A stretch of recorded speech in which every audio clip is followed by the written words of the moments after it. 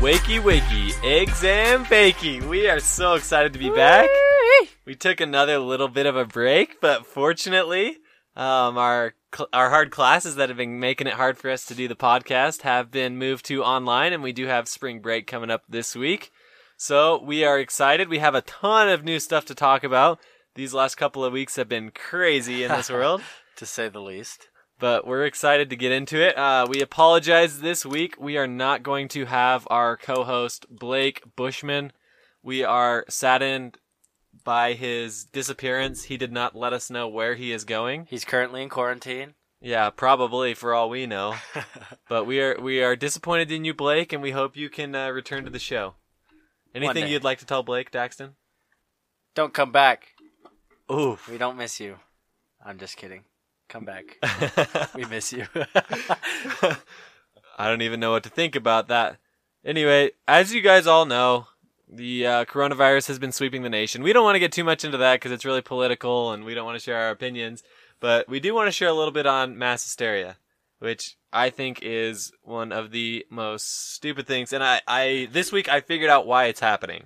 You had quite the pastaroni experience, didn't you, at the store? Something Yeah, like that? I already told you a little bit about this, but I need to make sure our listeners know. So for me, I just have to give a little bit of background information. Wednesday night is pastaroni night. Without fail, I have to crack open a box, maybe fettuccine alfredo, four cheese corkscrew pasta, you name it, I'm making it. So, I'm just doing my normal weekly shopping as I usually do, Friday mornings, because I only have one class. So yesterday, which was Friday, there I am at Walmart. You go down the shelves, basically everything is gone. I'm kind of frustrated, kind of already lost my temper that day. And we'll just call this Mystery Man Jason. So I'm walking down the aisle with my cart. I only have about 4 or 5 items in there. And I see Jason is emptying the pastaroni shelves. He is taking probably 2 or 3 whole boxes that have about 20 pastaronis in it each. So me thinking, come on, guy, I'm going to take a couple of these. It's not going to be a big deal. So I just say, hey, man, I'm going to grab a few of these out of your cart. I hope you don't care. Let's just say Jason cared.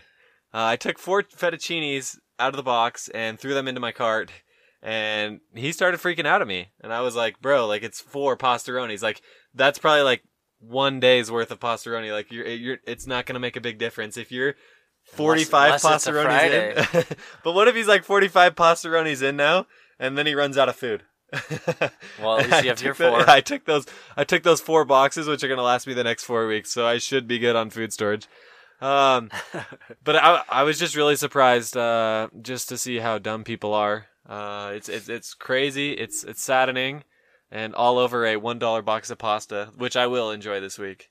Yeah, I know. I went to Target, which I usually don't do, but I went to Target, and they were cleared out of toilet paper, and it said, "We apologize, but we are limiting the buying of toilet paper and hand sanitizer to 3 a customer, just because everyone is." Honestly, it's appropriate because you don't need that much.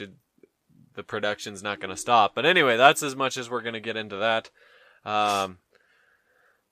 But other than that, these last couple of weeks have been good for us. I feel like we have learned a lot and overcome a lot of difficulties. I've overcome that people are very paranoid. Yeah. We went to Chick-fil-A. They don't have any ketchup packets or anything like that sitting out for you to touch by yourself. And I went to go get a refill. I was like, hey, can I get another lemonade? She's like, yep, take the lid. I'll grab the cup. No, take the lid, throw away the cup. And I was like, I had to process. She said it so quick, I had to process for a second, everything she just told me to do. I thought she was going to put it in one of those, yellow hazard bags and then throw it away. Or, sanitize her hands and give it to me with a baby wipe. You can never be too careful. But one thing that has been kind of cool about this whole thing is we finally get to practice something that I've been doing for years. It's called social distancing. It's a new term. But I've actually been living this my whole life, so... I thought you were going to say washing your hands. But I know that you haven't been doing that either. Either way, that's not going to make me wash my hands. But social distancing, that is something I am much more fond of. Except, wait, Porter, I think I know why you're social distancing yourself. I don't think it's because of the coronavirus. Don't say it. It's because you're out for an arrest. You have an arrest warrant. Oof. I told you I didn't want to get into this on the air. Yeah, now the cops are going to know where to find you. Oh, no. Social distancing, they're going to... They'll have to keep their distance, though. I feel like I have to expound now. Anyway, So yesterday I found out that there's a warrant out for my arrest. Was a real shocker because I consider myself a model citizen. I try to follow all the laws. I feel like overall I'm a good guy. But anyway, a while back I was in a car wreck. I think I actually talked about it a little on the podcast. And they ended up giving me the ticket that they were supposed to give to the other driver, which was a driving too close ticket. And it had been past the time because I was never told by a cop or anyone that I was issued a citation. And so yesterday, I just get this text from my mom that says, call me ASAP. And that's like the worst. You know, you're in trouble then. And I was like, oh, what did I do? And then you hear from her, she's like, there's a warrant out for your arrest. And then you're like, oh no, like this really sucks. I'm like, I feel like I'm just trying to enjoy Pastaroni night. I've been trying to be the best person I can be, literally trying to be a better human being. And this is what I get. First, in trouble at Walmart, and second, an arrest warrant. So, fortunately, I was able to call the clerk's office, and I was very, let's say, frank with the lady. I was like, this wasn't me. And she's like, oh, you need to come in for a court date and everything and try and get this figured out. So I've had to be real careful on the roads. I'm glad I haven't gotten pulled over to this point yet, or I might have spent a night behind bars.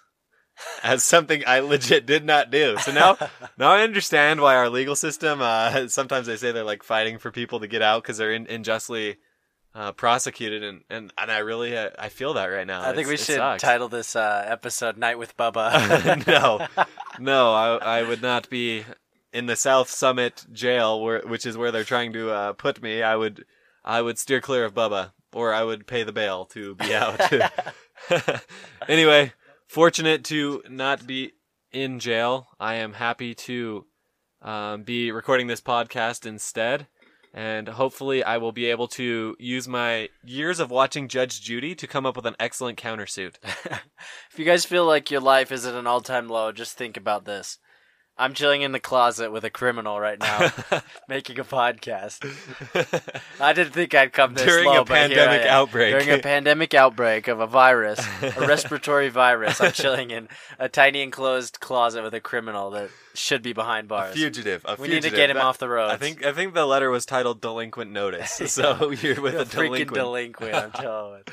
Man, anyway, that gives you guys a little bit of a summary of how my life's going. So, I mean, even if you didn't find that very funny, at least you can look at that and say, my life can't be worse than that, so I can just keep moving forward. It's impossible to have such bad luck. So we wish you guys the best. Thanks for listening to this intro segment, but don't go anywhere. We've got some more exciting stuff coming up. We'll be back right after this.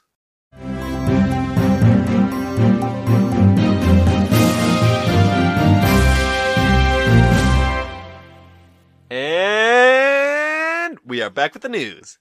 All right, so this week on this edition of Not Important News, I have a coronavirus-related story. And it also relates Florida, our two favorite things at the moment. Anyway, in Tavares, Florida, the police department is offering a very sweet deal.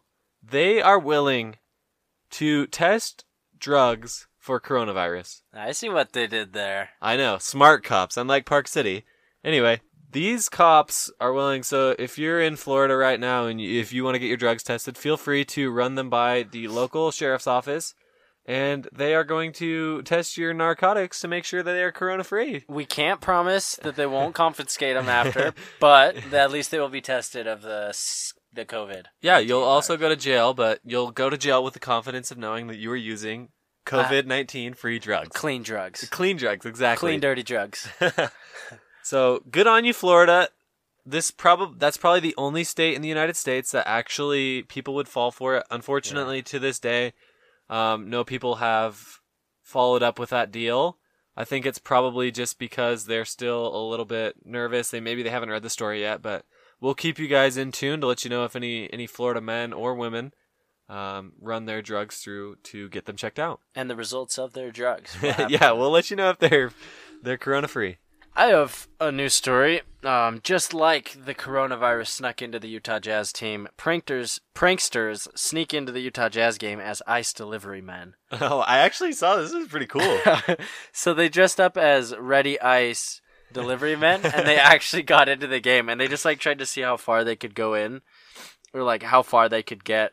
and then just because they were like trying to do too many things as the Iceman or whatever, they ended up getting caught. But like they have like a little selfie that they took in the mirror or whatever, holding ice, and people actually let them in, even though like they already have a system to get the ice. Don't they have an ice machine or yeah, something? Yeah, well, people already, like, they've already figured that part out, and then these people just see them in the Ready Ice uniforms, so they just snuck right into the game. That's ridiculous. No, the picture Daxon just showed me is literally two kids holding a $2 bag of ice, and somehow they ended up courtside, if I'm not mistaken, right? Yeah, How far I think did they so. end up getting? I think so.